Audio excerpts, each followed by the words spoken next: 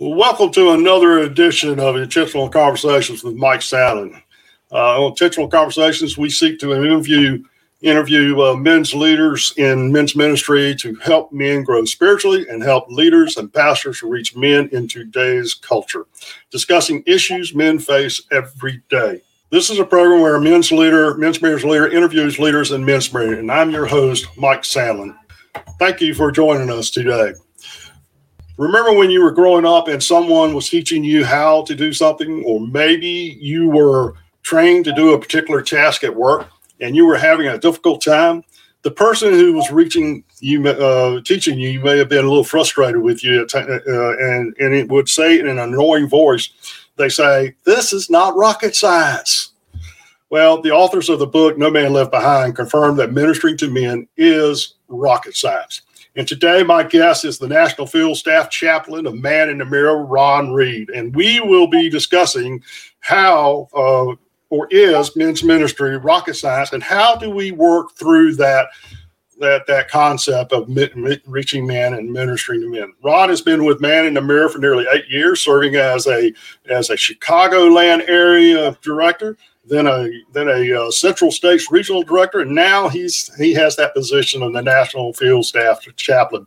His goal is to challenge every believer in developing a biblical worldview and to bring out the best in every Christian, that we might reveal the reality of Christ in all we do. And Ron is the author of 2 books, The Church, The Only Army That Shoots Its Wounded, and a novel called Blood Reflections. Ron and his wife Janie have 5 children and 17 grandchildren. Wow, man. Yeah. You've been busy. Yeah. And Ron's passion is, of course, in church health, and his best place to discuss it is on the golf course. And you must be a scratch golfer, Ron. Good. Oh, I wish. I would help a lot, but that's scratch out numbers. Yeah, I'm glad to have you. Glad to have you on the program, man. It's great that you took some time to your busy schedule to join me today. I greatly appreciate the opportunity, Mike.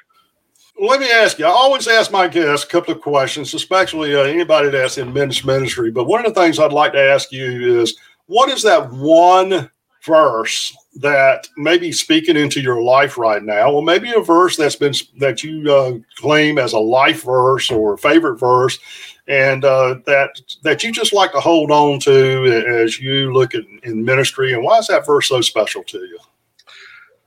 Yeah, well, obviously there's a lot. I just heard the very first verse I ever memorized, along with my wife, was Ecclesiastes 4, that says, 2 are better than 1; they have a good return for the labor. And then we also memorized Lamentations 3, that it is because of the Lord's mercies that we're not consumed. His compassions fail not; they're new every morning. Great is thy faithfulness. But I think my life's verse is one that I've got taped on my wall right here in front of me. Colossians 1, 28 and 29. We proclaim him. That's something I've been doing for the last 43 years as a pastor, admonishing and teaching everyone with all wisdom. And then the key phrase in there, so that we may present everyone perfect in Christ. To this end I labor, struggling with all his energy, which so powerfully works in me. And the thing that I focus on, and I've really been focusing on a lot lately, is that so that, Paul said it earlier in Colossians chapter 1, so that we would have the strength and the patience. And Jesus himself in John 14, 15, and 16, his upper room discourse, probably used the phrase so that 7 or 8 times. And it shows, and this verse that I've claimed shows, there better be a purpose in what we're doing. If we're just preaching, it's probably for our own glory. But if we're doing it so that we may present every man perfect in Christ, and that key phrase, that Greek word hina, that in order that, or that so that, is what drives us to do what we do, or it better. Well, I appreciate you sharing that. That's that is something that we need to be all about in ministering to the people that we correct. And the interesting thing is that we continue on with that, is that what Paul told Timothy in 2 Timothy 2:2 about that, you have heard from me in the presence of many, was trusted to faithful men Right. who will be able to teach others also. And that's one of the things that we need to be able to do is to be able to grow in our own walk with Christ so we can entrust it to other men that we come across. Well, let me ask you this, Ron. Appreciate you sharing that scripture.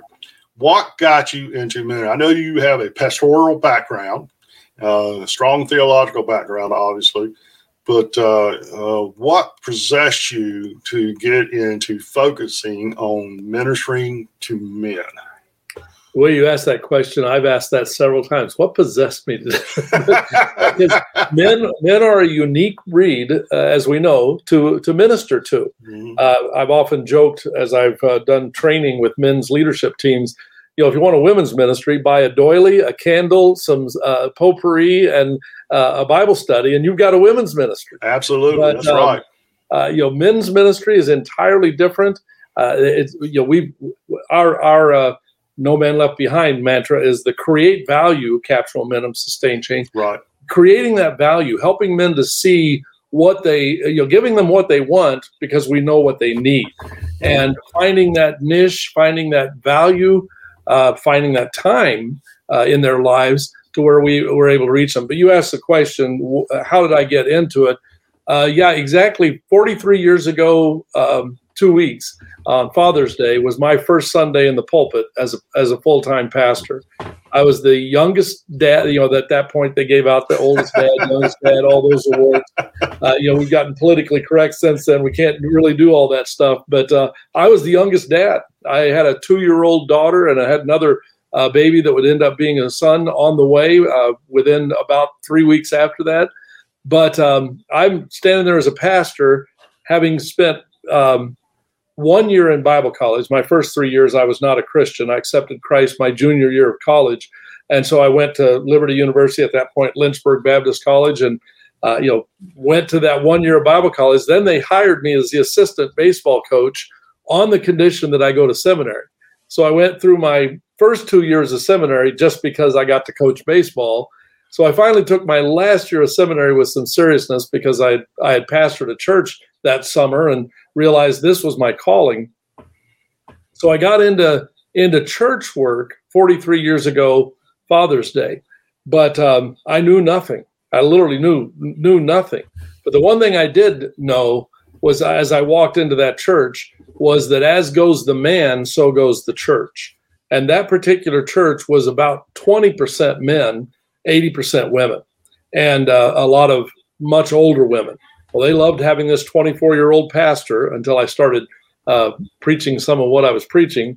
But it started winning some men, and I started purposely focused on winning men to come to church. And so we started doing different things. My second church, I was at that church for 10 years.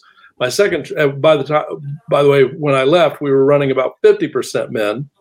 Wow. So, we did see a lot of men. I baptized an awful lot of men during that 10 years, and we had a lot of young dads, because I was a young dad. We had a lot of young dads that started attending, and we purposely reached out to them. Your program title of intentionality, we had that intentionality. We were going to reach young dads. So we did a lot of marriage classes, a lot of parenting classes, and a lot of just how to be a man. I didn't know how to be a man at that point. I didn't know, at that point, if you could find a Christian bookstore and you went to the shelves looking for men's ministry, you saw two books. You saw A Measure of a Man by Gene Getz, and you saw Man in the Mirror by Pat Morley. We went through both of them in that men's ministry, but it really was more of a typical men's ministry with the pancake breakfast, the speaker, and we didn't really have small groups. We just got together and did stuff, played softball and did stuff. But we did reach a lot of men, and I'm still close to a lot of those men because I led them to Christ and did the best job I could of discipling them. Then I went to my next church. We were there for 7 years, about 30% men. When we left, again, about 50% men because of that focus. And I guess the challenge that I've had is, as goes the man, so goes the church. My last pastor out in Tacoma, Washington, when I arrived, 7 men had just gotten back. That Sunday that I was there was their Sunday back from one of the very first Promise Keepers events. They were turned on. They were just passionate. So but they didn't have any next steps. So we purposely focused on what do we do next? And that intentionality again of how do we grow those men led to what was my first real understanding of men's ministry. And actually, I'm going to back that up. First understanding of ministry to men. That it wasn't just the men's ministry that was the program. Well, that's actually a difference, if you don't mind me interrupting. That is a difference there between men's ministry and ministering to men. There's a huge difference there. Yeah, and we began to see that the ministry to all men, every man in our church. And so that involved our second key component. We needed to know our players. First one being intentionality. Second one, we needed to know who were our men.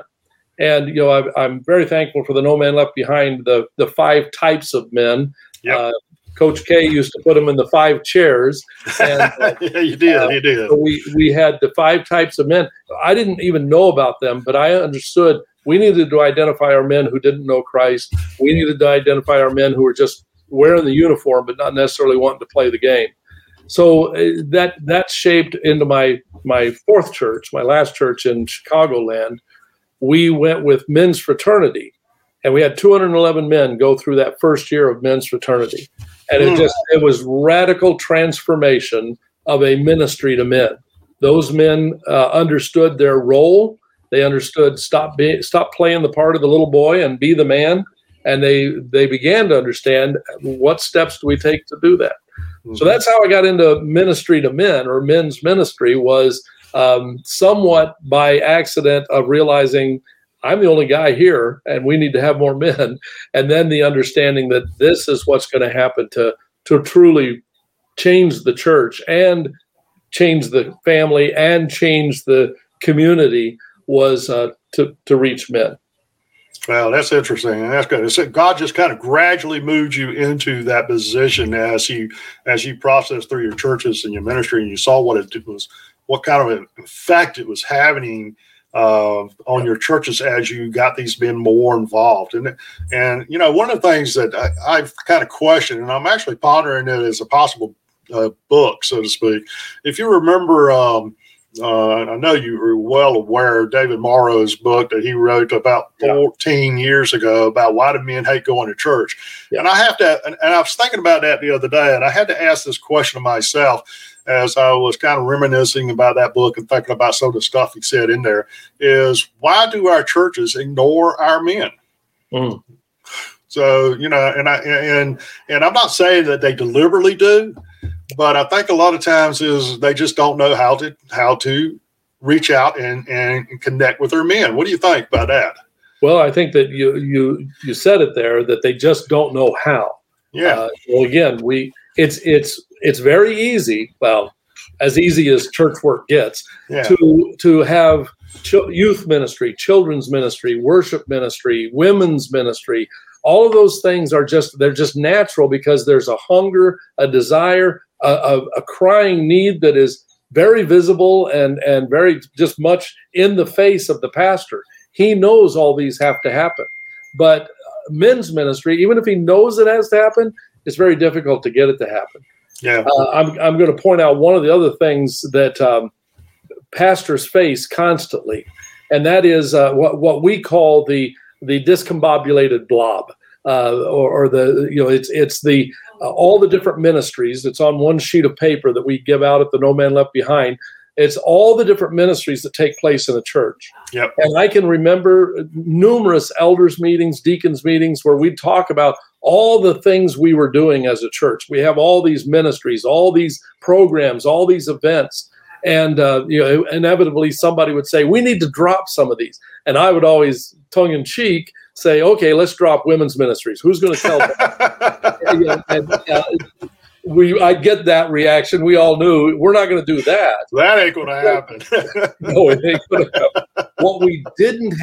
What I didn't have was that there are methods and then there are outcomes, and the ultimate outcome is, are we making disciples? Right. So this discombobulated blob, we now look at that with a team and we say, what are the methods? What are your outcomes? And if you're not getting the outcome, then why do you keep doing that?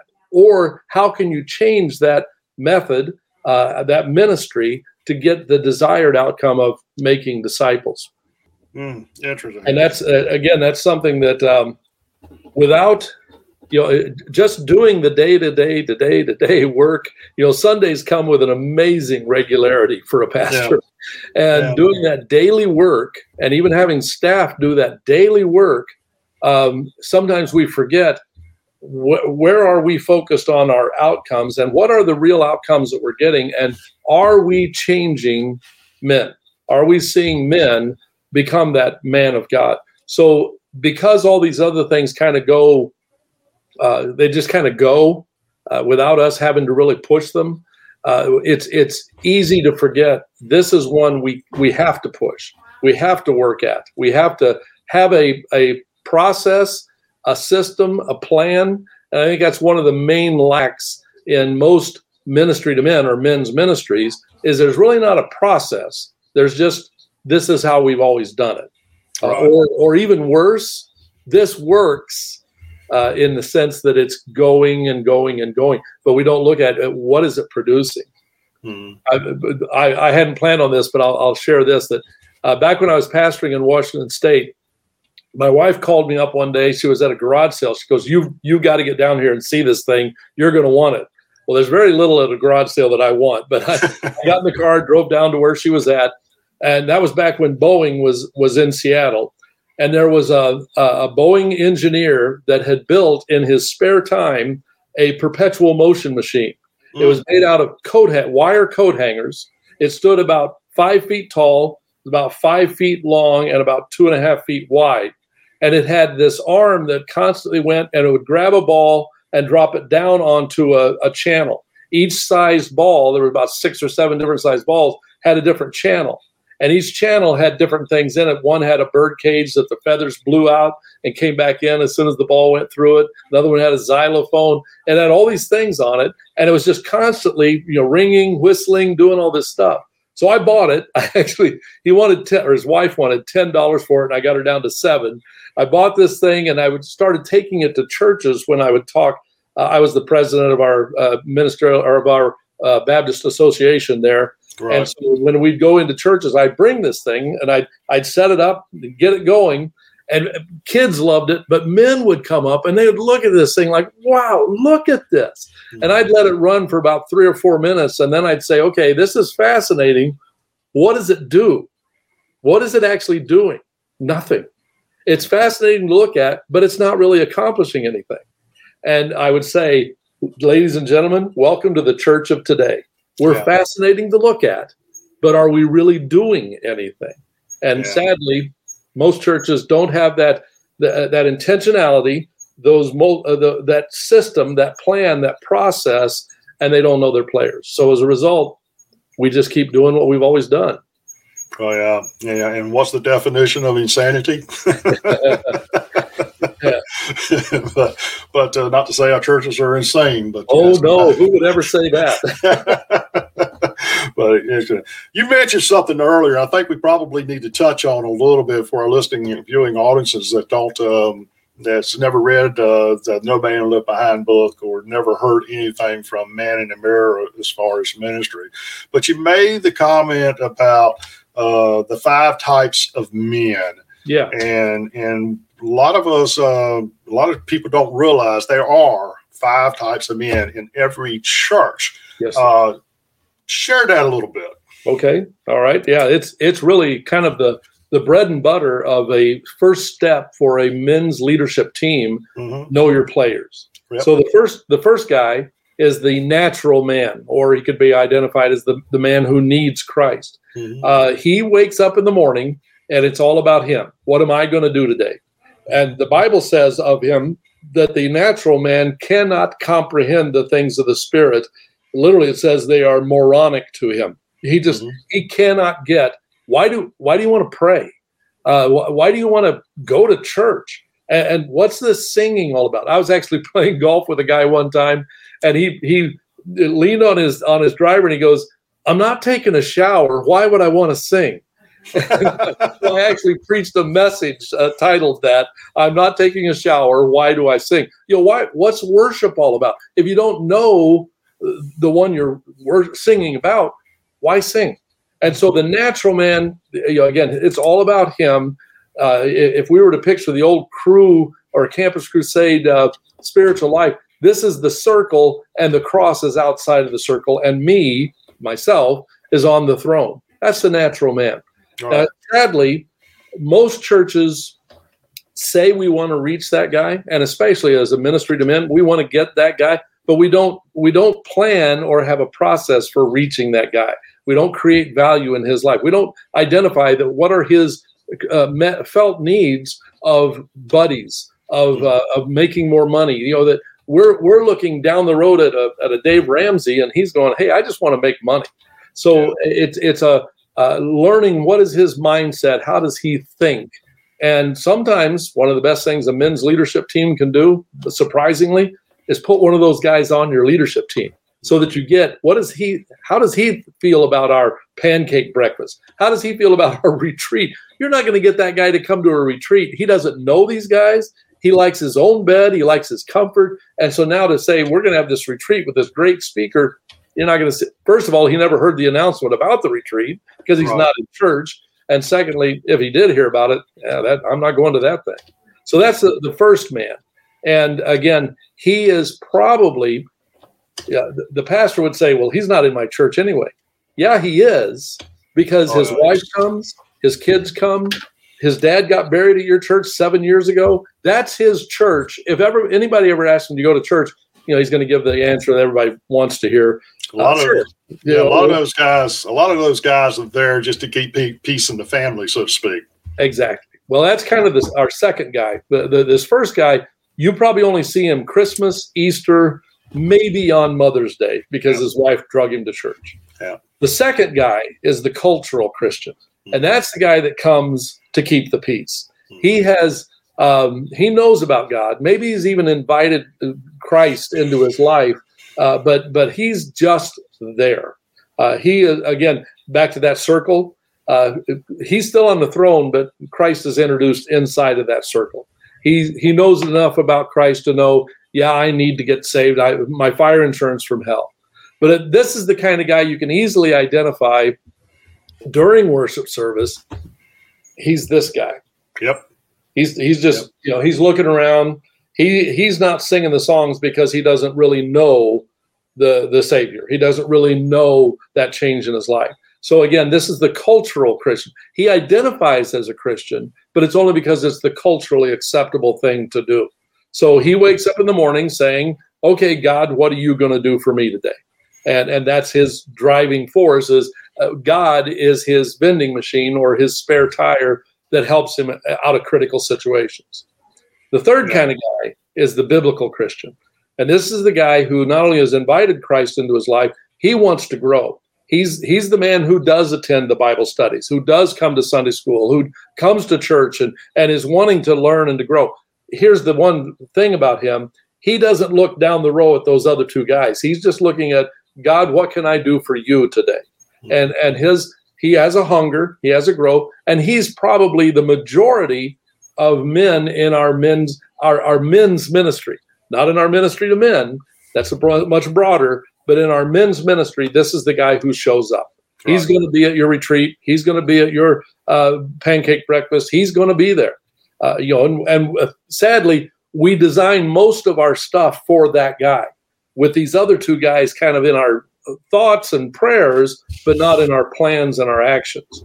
The fourth guy is the leadership Christian, the servant leadership.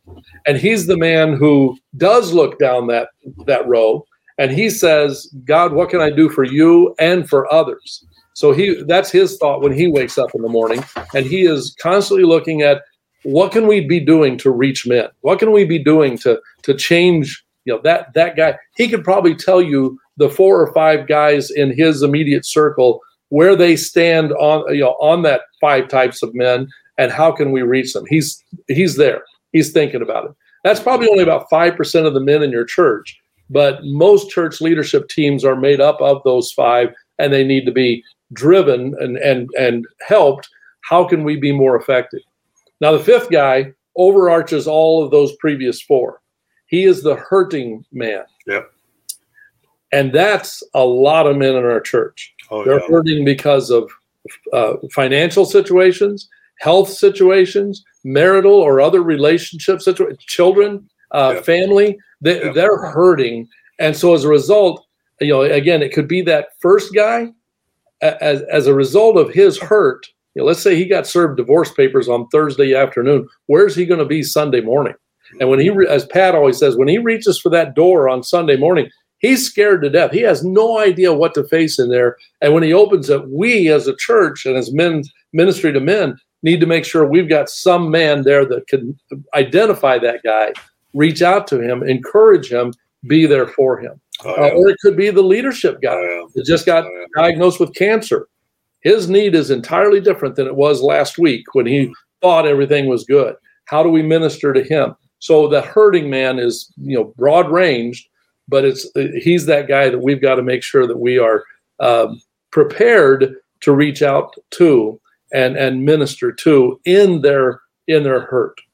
Yeah, great. That's a good explanation of all of those, and I appreciate you sharing that. One of the things that really got me when I began in men's ministry many moons ago was the fact that I was sitting in church one time, and as I was recovering from some medical procedures and some health issues that was going on in my life, and I began to understand that many of our men in our churches are there, what I call just because.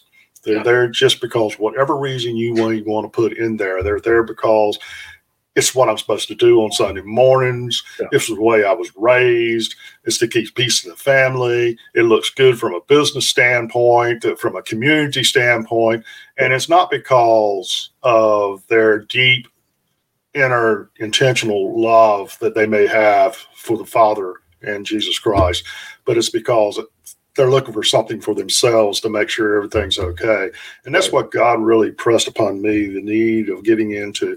But there's just as much work to do in the church for men as there is outside the church for men. And we need to do that.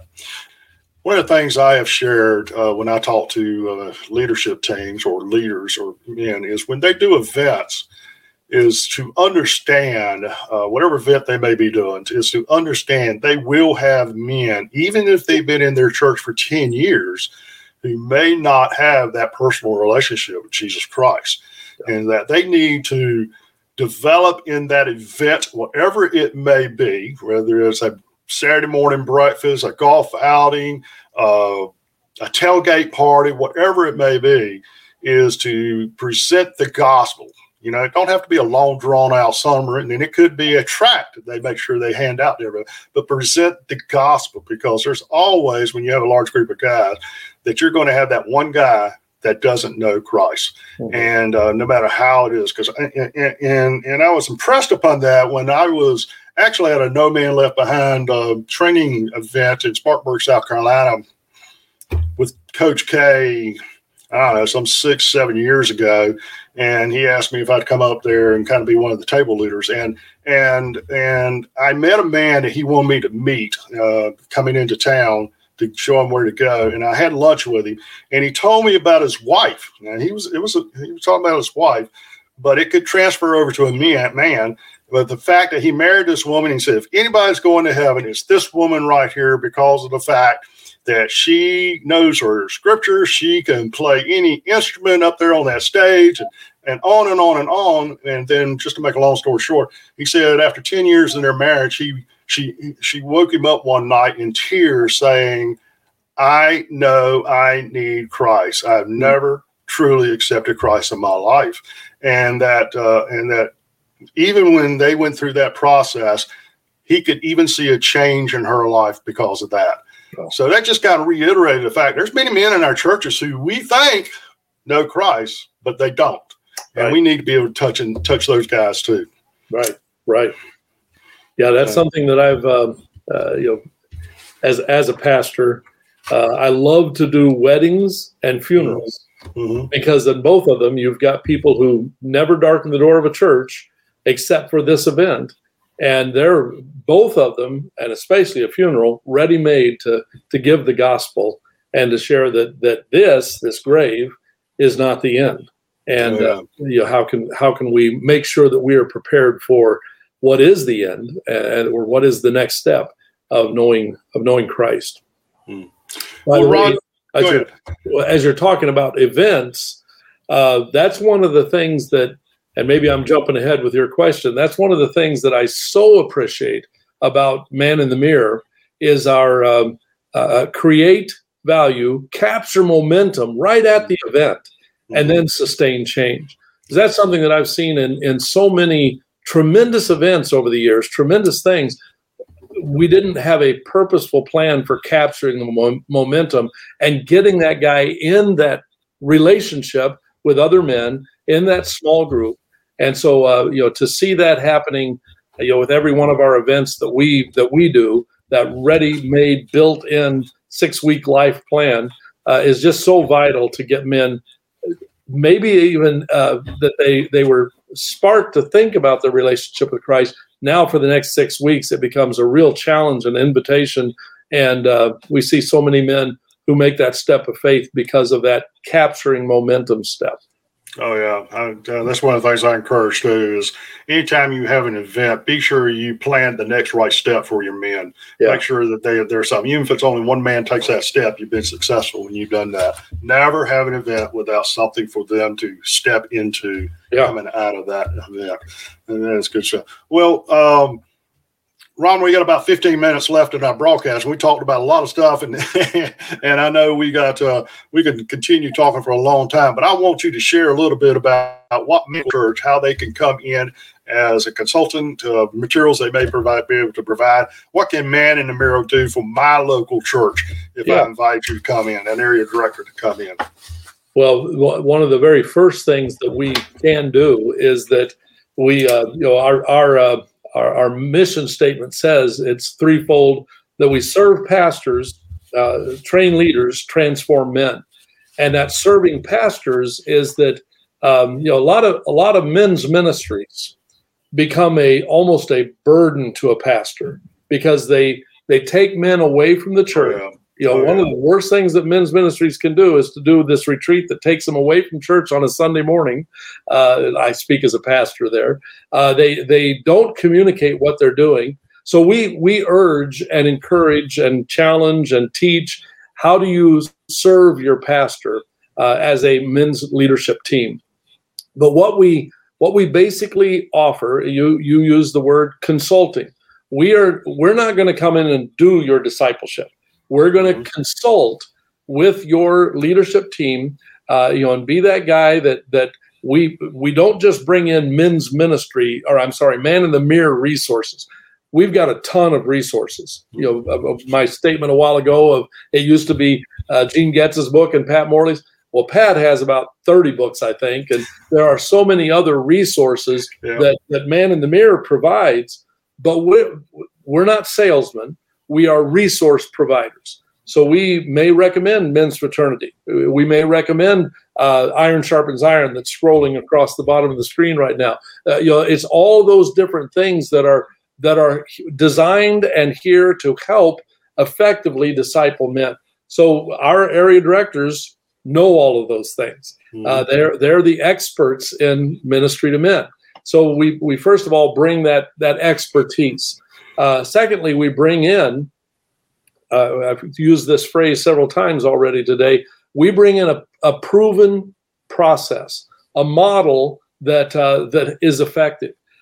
Pat's doctorate, they did research on the model, the No Man Left Behind model, and the effectiveness of it. And that's where we get our churches that implement the No Man Left Behind model, that actually understand what the 3 platform steps are, what the conveyor belt, what the raw material of the undiscipled man, the final product of the discipled man, the driving engine of the create, capture, sustain. When they get that and they implement that in a 2.5-year period, they see a 48% increase in the number of men attending their church. And this again is research driven. an 84% increase in the number of men in a discipleship process. What pastor would not want to see a 48% increase in the number of men attending his church and 84 in discipleship? So we bring that proven model, and then we work with the leadership team to, first of all, understand it, learn it and understand it, and then secondly, implement it. We don't want to just come in and, hey, we blasted you away with our great knowledge, now we're out the door. Our area directors actually work with a church. First of all, we help build that leadership team if it's not there. If it is there, we help, again, have that intentionality, that on-ramps, and that know your players. And then we'll work through that team to where they get a win. We want them to understand what a win looks like and how do you get that win. So we may come in and do one of our seminars. We have 5 or 6 seminars that we do, and those seminars have that built-in next step. So we can help a church put on that effective and exciting but effective event, and we'll help them actually do that next steps until they feel a confidence level. The leadership team feels a confidence level that they are now experiencing those results, that 48-84 result. Wow. And it is, it is a tremendous thing. If you've not read, for our listening audience out there, if you've not read the No Man Left Behind book that was authored by Pat Morley, Brett Clemmer, and David Delk, I would highly recommend you getting that book, because it really shares a lot of valid information that Ron is just sharing with you, and also about how to put that leadership to game and what that leadership structure looks like, and just a lot of good resource and information. And I do appreciate that. As a matter of fact, Mike, I don't know if you remember, the first time we met was it was outside of Myrtle Beach at a No Man Left Behind seminar that David Delk taught. I had just been hired as the area director for Chicago, and one of the requirements was to attend a No Man Left Behind. Right. I had never been to one. I had not read the book, and I walked into that seminar, completely ignorant, but I walked out slightly less ignorant, but with a wow. Yeah. This is what I'm going to get to do now. To help churches. David let me, and again, it was work with a couple of tables during that seminar, and to sit and listen to men getting it, and so to watch their level of enthusiasm go from, another seminar to, whoa, this is going to help us. I was pumped. I was ready to go back to my church that I had just resigned from to take this position and say, hey, you guys, take me back and let me get this thing going, which, fortunately they took me back as the consultant, and we did get it going in that church. But it's just a transformational, and that's what we talk about, our third purpose, transforming men. It's a transformational process that helps a leadership team actually know what we're doing when we meet, why we're doing it, and how to do it effectively. Amen. Yeah, and I think that was like my 3rd or 4th one I've been to. Oh, is that right? Yeah, it's. I'm gonna tell you something. It's every time I go to one, I pick up something new. I pick up something new from it. It's just unbelievable, and what you can get out of those No Man Left Behind seminars. And I know they've changed up just a little bit over the last couple of years. I would be remiss if I didn't say that we now do them as a simulcast. Yeah. So any church anywhere can either be a simulcast host or can go to one in their area. And our next one is in August the 27th, I believe. The latest deadline to sign up is like the 3rd week of July to sign up as a host church. But you can contact, if you're listening to this, you can contact your area director or home office and be a host church, or find out what church in your area is hosting No Man Left Behind. Well, don't you still do them live? Don't you still do? Well, COVID kind of killed the live for the time being. I imagine we'll pick it back up as live, and area directors and myself as well can come in and do a vision flyover. We can help a church individually understand these concepts and get it. They can get the book. They can get the courseware. It's on the website. There's all sorts of ways that they can get a hold of, a leadership team can get a hold of No Men Left Behind. Shoot me an email, and I'll be glad to talk with them. If you don't mind, I do have your email up here that I'll throw up there for everybody to see. And the one change, Mike. Okay. It's two N's. All right. Yeah. So it's RONN is the way it is. And so we'll get that out there. But yeah, that'd be very good. Be sure that you reach out to Ron, and I'm sure Ron will be able to minister to you in any way he can in sharing you that information. Ron, I do appreciate that. We've got a few minutes here left. We're coming up on our time, so to speak, and I do want to give you an opportunity to do something. I want you to take what we have just talked about overall. We've talked about a lot of stuff, and you and I have such a passion for reaching our men and our local community and around our area. We could talk about this for 2 or 3 hours and not even broach most of what we probably, at least what you know anyway.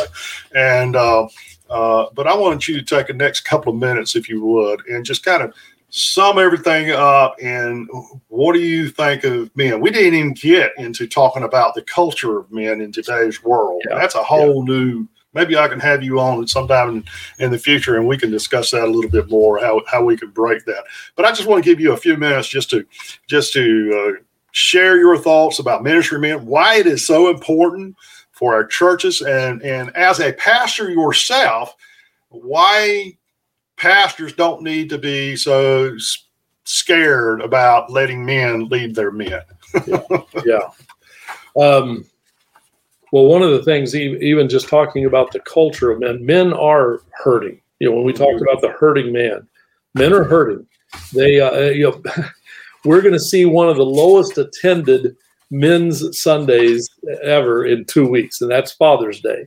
Why? We don't want to come to Father's Day and get beat up about what a bad job we have done or are doing. And so I would encourage pastors, don't preach a beat them up Father's Day message, but encourage men that there are answers, that we may have failed, we may have made mistakes, but there are answers. There's a way to correct that. So, if a pastor could remember, even his own relationship with his dad or relationship with other men, and realize that that's something that is just lacking today, that's what his men are hungering for. They may not know it. We can so fill our lives up with a junk food diet that we don't realize that we really need this protein. We really need this nutrition.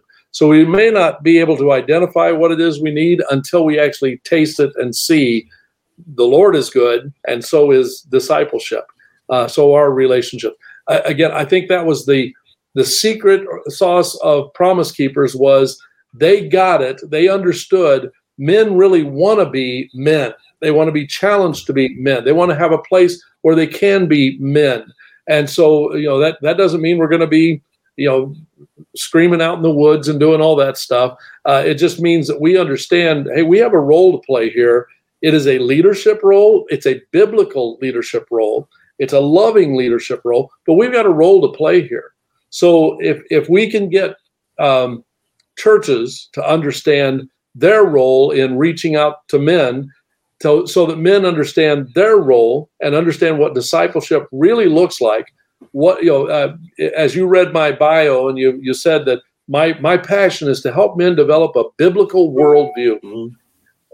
Barna's research just recently came out and showed that less than 6% of Americans have a biblical worldview. That's the entire population. You probably could divide that in less than half to say 3%, 2% of men in our culture today have a biblical. Now, what does that mean?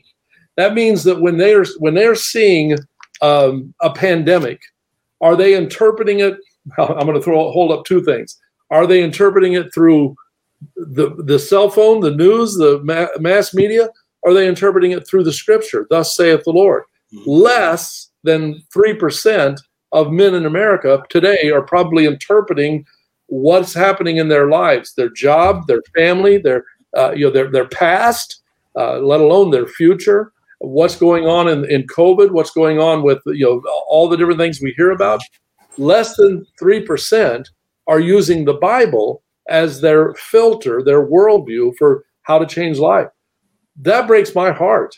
It ought to break the heart of pastors, of men's leaders, to think that we've got so many men who, when they're going through their marriage problems, because it's two people that are supposed to be coming together, but often are butting heads, if they're interpreting their problems through the world culture, as Pat gave last week, the world, the flesh, and the devil, if that's their filter, and that's most men's filter, they're going to fail in that marriage. That marriage is going to end in divorce. And there's going to be, 1 million children every night going through that divorce situation, or 1 million. What is it? There's 17 million under the age of 18 who are being raised in their home without their natural father. Yeah. You talked about a book earlier. I've started a book and stopped it several times, but it's about children. I grew up in a single family, just my mom. My dad had died when I was 5 months old, so I grew up in a single parent home. My wife grew up in a single parent home because of a divorce situation. And we see, again, 17 million children grow up in that single parent home. What are we doing to bring in a "thus saith the Lord" in that situation? That's my heart's cry. That's my burden. How can we help churches build that ministry to the point that they are seeing there's something more than just pancakes once a month on a Saturday morning? There's something more that we can be doing, and we must be doing it. Discipleship changes everything, so we got to disciple our men. Amen. And I just threw up the Man in the Mirror website for those of you who are watching this live, and reach out to maninthemirror.org, and you can gather more information on that.